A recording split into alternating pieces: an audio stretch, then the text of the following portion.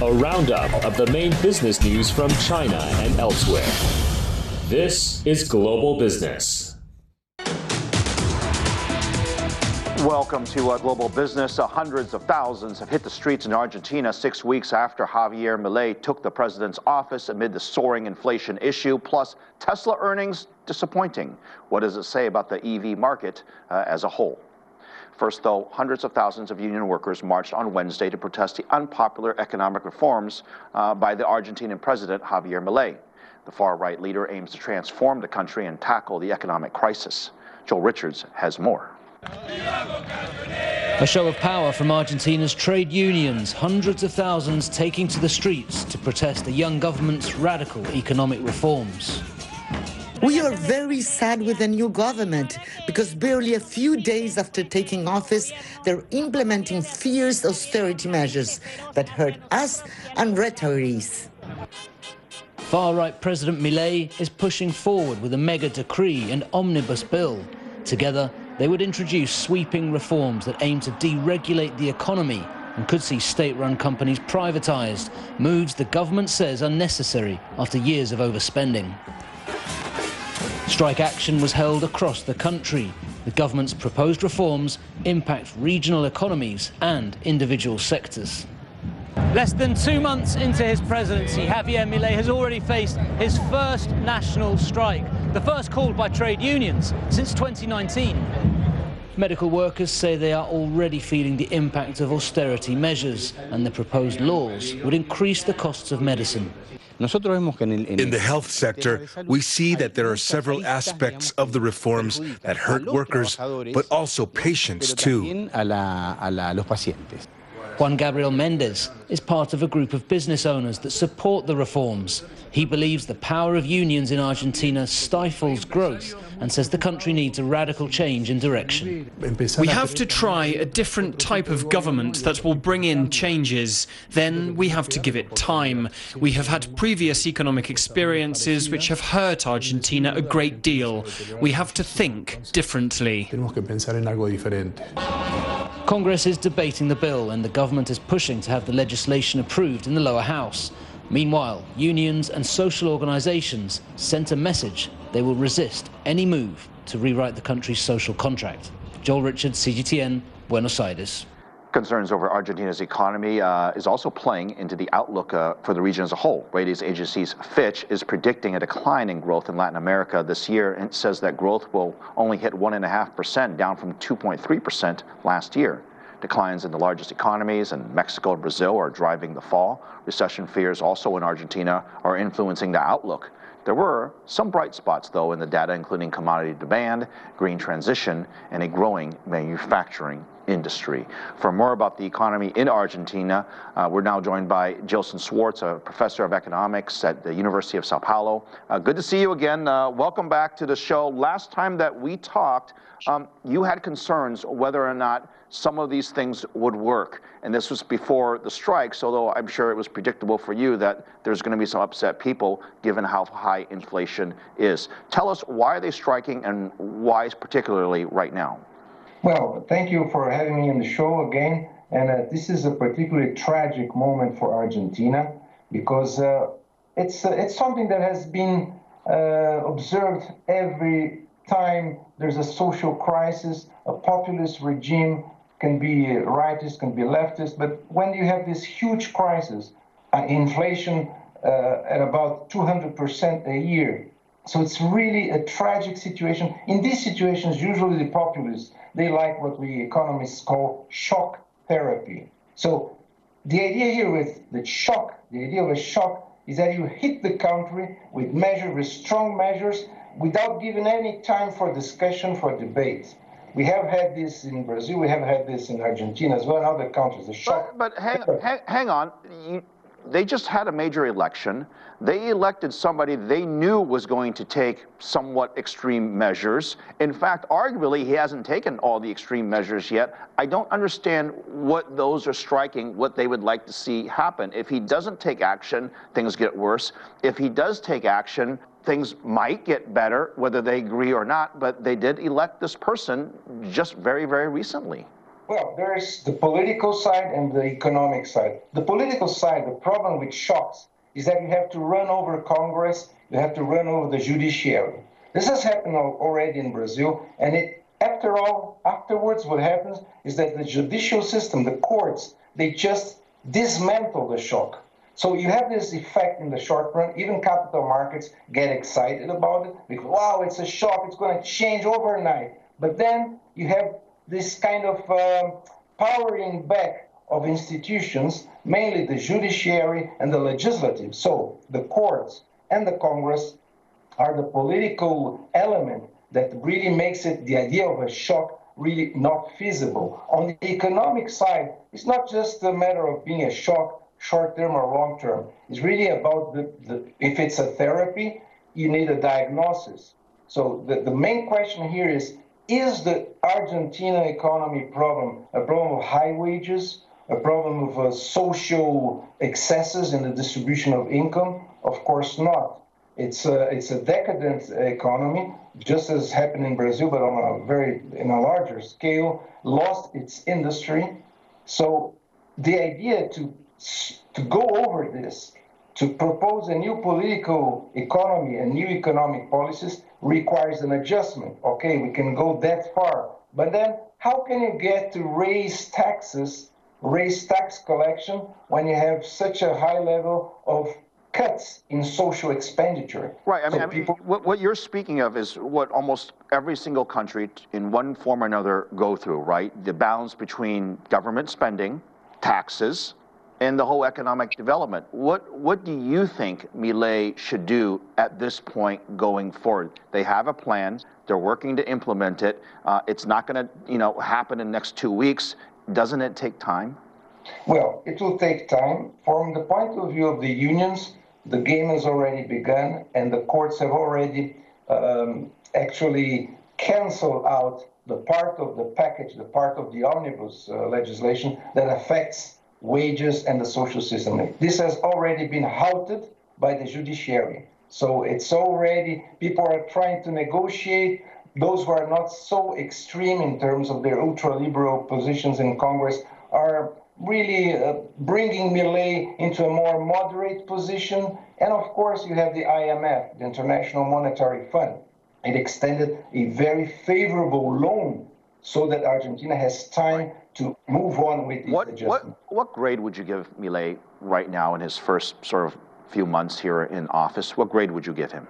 Well, we know that it was a very, very divided vote in Argentina. Half the population supports him, half the population is in opposition. So it would be really hard to understand his position now as more than 6 or 7 at the best, because, there is some oxygen pouring into the economy from the IMF, and there is a general feeling, especially in the middle classes, that he might make an adjustment that will not affect the middle class, will just cut the workers' rights and social benefits. So that's the issue. And now the social contract, as mentioned in the report. Is Argentina capable of overcoming the unionized, the Peronist tradition of a social contract, or will these institutions, unions, and of course the politicians fight back? Well, it's been just a few weeks of him being in office. I'm sure he has lots of these plans to counter, but I'm sure there'll be disagreements. Gilson, thank you very much. Good to see you again. Thank you. Thank you. Also, a major strike in Germany, where commuters there are struggling with the longest railway strike in their country's history. Train drivers began a 6-day walkout early Wednesday, the second railway strike this month. Analysts say this one could cost the economy over $1 billion. Trent Murray has this from Berlin. Well, this is a scene playing out across Germany. The platforms are largely empty. The trains are parked up at the yards, and for tens of thousands of passengers, well, they're left with the headache of trying to find a way to reach their destination that doesn't involve rail. Now, you get a real sense of the scale of the disruption when you look at the departure boards. This strike is affecting everything from high-speed services to intercity, regional, even some subway and metro services. Now, it's going to last a total of 6 days, and that makes it the longest strike in the history of Deutsche Bahn, and it follows months of similar, albeit shorter periods of industrial action, which have continued to paralyse the rail network here. It all centres around a pay dispute between unions and company management. Drivers, well, they're seeking a $600 a month wage increase in order to combat inflation. They also want to have their working week reduced from 38 to 35 hours without any loss of pay. Deutsche Bahn, though, well, they say that is just not workable and has accused the union of holding it hostage. But while that dispute plays out, it's the travelling public that continues to be caught in the crosshairs. I mean, there's nothing to do about it. So we are not angry or mad, but we are just trying to find a solution for us. The staff on the train told us when we left Stockholm that we were only going to Hamburg and then we had to find our own way here. But fortunately, we came all the way to Berlin. I'm fed up. Last week it was the farmers. I'm a farmer myself. One speaks a lot about subsidies lately. How many subsidies did Deutsche Bahn get? How many billions? And they are simply allowed to do nothing for a week. Now, with unions and Deutsche Bahn's management seemingly no closer to reaching an agreement anytime soon, there could be more pain to come for both the travelling public and the economy as a whole. That's leading to some calls here from opposition parties for German Chancellor Olaf Scholz to personally intervene. He's refuted that suggestion, though, saying it's simply inappropriate for the government to arbitrate an industrial dispute. Trent Murray, CGTN, Berlin. Several European countries reported upbeat services and manufacturing data ahead of the ECB policy meeting coming up on Thursday. Although most of the data was optimistic, the majority of numbers were still in contraction. Germany's manufacturing PMI hit a 11th-month high. It rose to 45.4 this month, almost a 2% step up from the end of last year. France's manufacturing showed similar optimism. The sector pulled itself up from a 3-year low and outperformed estimates. In the UK, business confidence is soaring, in fact, the strongest since the May of last year. However, manufacturing and export sales still drop to their lowest levels in 3 months.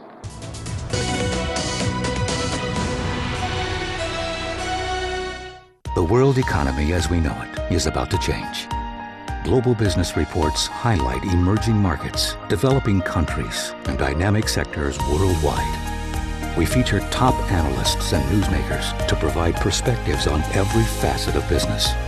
From an on-the-ground perspective, we provide you with balanced and objective assessments. Fast, sharp, and insightful. Global Business, only on CGTN.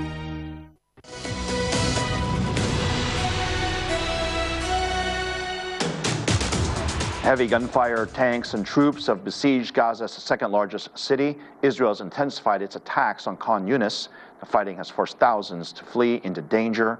9 people were killed in a strike on a UN shelter, and a number of victims is expected to rise.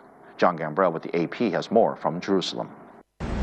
The situation in the southern city of Khan Yunis in the Gaza Strip is growing more and more dire.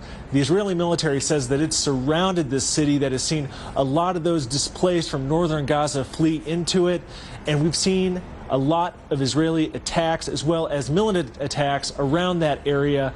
Today alone, there was an Israeli tank fire attack that hit a UN shelter. Basically, it was a UN training center that's now housing some 800 displaced people. The UN says that at least 9 people at their initial count have died from this Israeli tank fire. They say that they're still trying to get to the site, but night has fallen and they were unable to get there as they were blocked in the road by an earthen berm along where the Israelis had told them to go.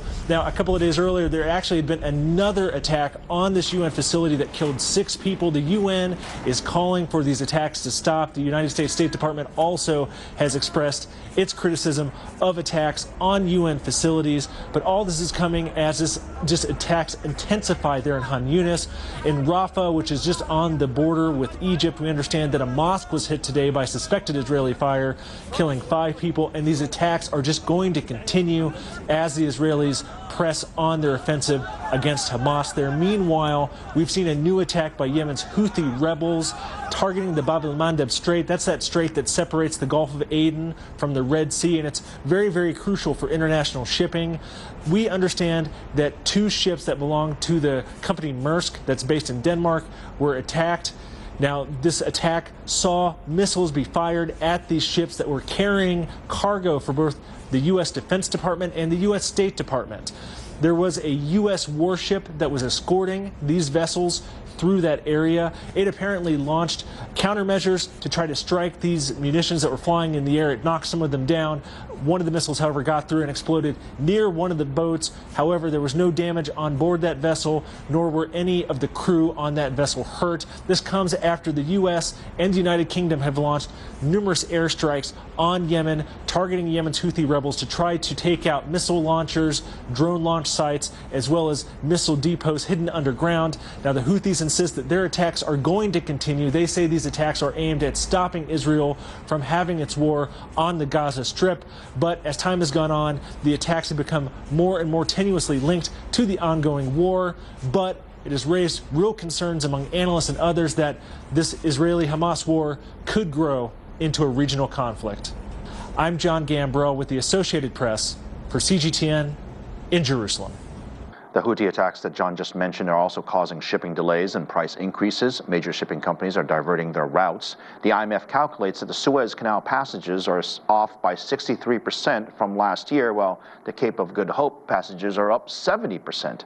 Egypt's Suez Canal revenues are down 40%. Another hit for Egypt's economy. They're losing to foreign exchange since the canal fees are paid in foreign currency. But it's reported that lower value shipping, such as bulk carriers, shipping grain, coal, and ore, are transiting the Red Sea. That area now being patrolled, as you heard, by the U.S. Navy and others. The U.S. reports has carried out fresh attacks on targets in Yemen. Our correspondent, Saban McCall, has more. The United States military says its latest strikes destroyed 2 Houthi anti-ship missiles that were aimed at the Red Sea and were preparing to launch. The attacks came a day after the US and the United Kingdom launched a second round of joint strikes against the rebel group in Yemen. Our focus here is not to escalate or get into a conflict with the Houthis. Our goal is to prevent these continued attacks against the international community and international shipping transiting the Red Sea. The US says there has not been a Houthi attack since January 18th, suggesting the action is having an impact. But the Houthis say the strikes will not go unpunished or unanswered.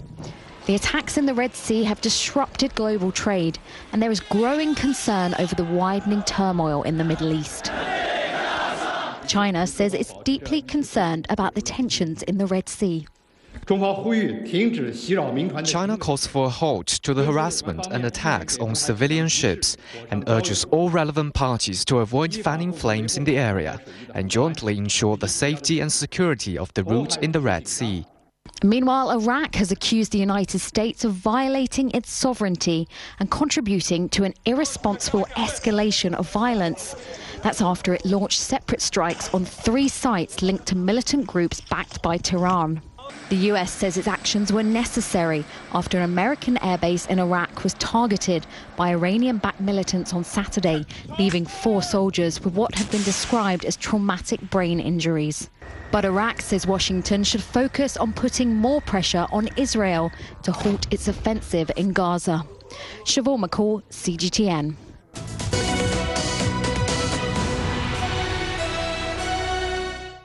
The world economy as we know it is about to change. Global business reports highlight emerging markets, developing countries, and dynamic sectors worldwide. We feature top analysts and newsmakers to provide perspectives on every facet of business. From an on-the-ground perspective, we provide you with balanced and objective assessments. Fast, sharp, and insightful. Global Business, only on CGTN.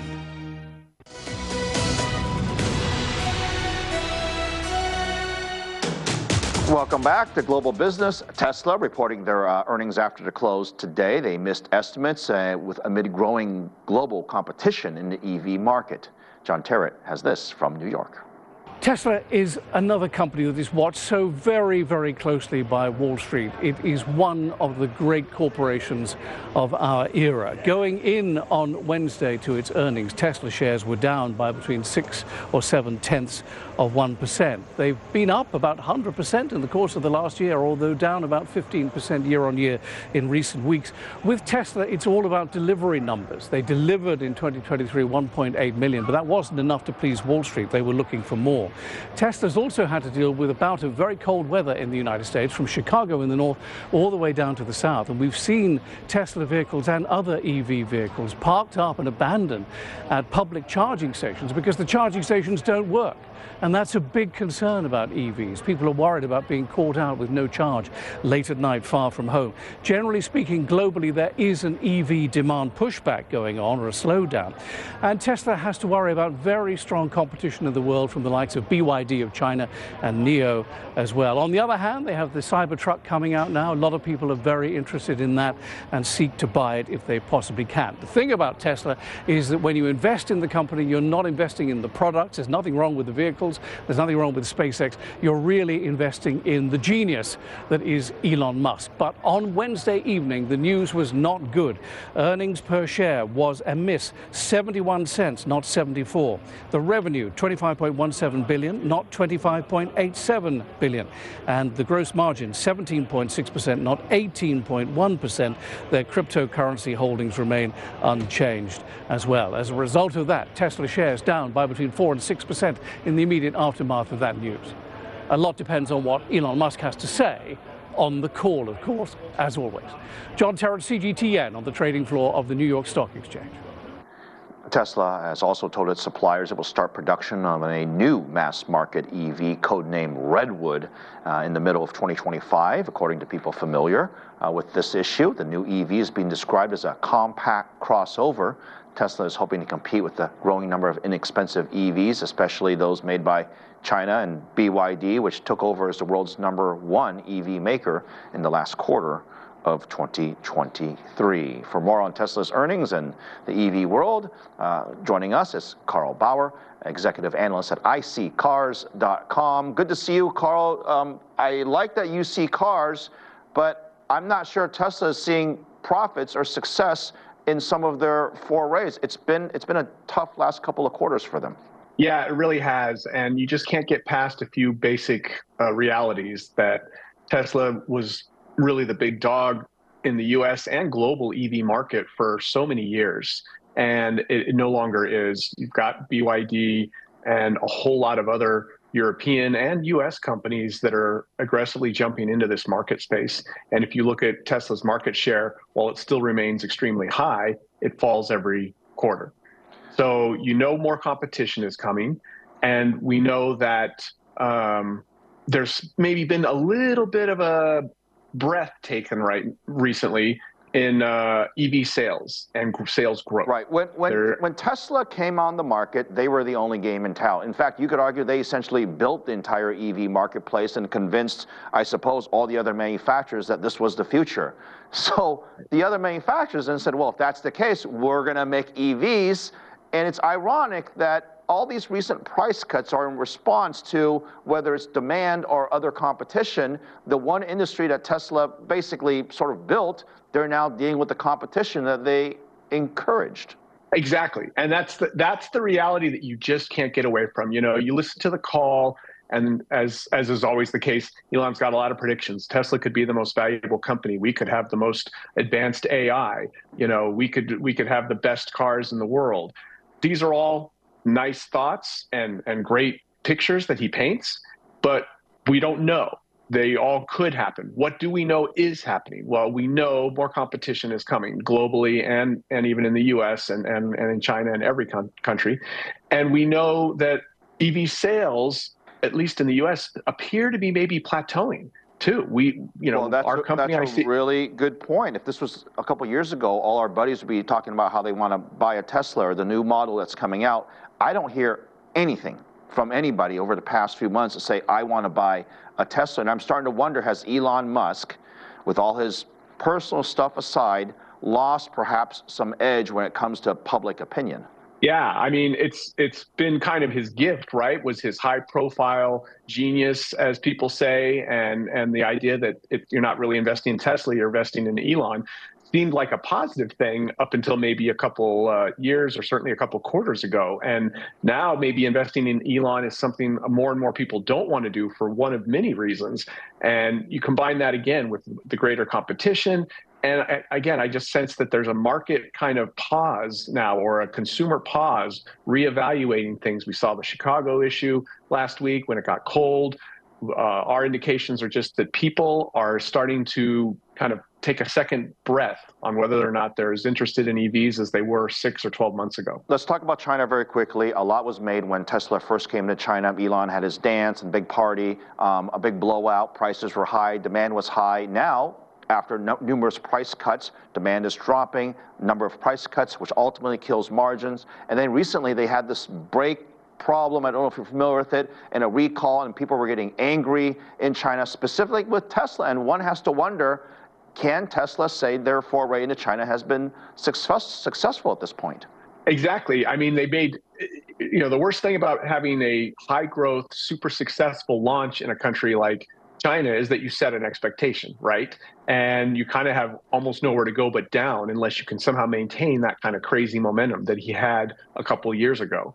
And again, with BYD and so many other companies in China really jumping in aggressively, their pricing advantages, a lot of people feel like, and newer product too. Don't forget that Tesla's product, he's trying with the Model 3, he's done some revisions, but we really need to see updated product, like substantially updated product. And he's talking about getting that going. It's supposed to come sooner or later, but we never know really what Elon's timeline is. He always makes dates up and time frames up and usually doesn't meet them.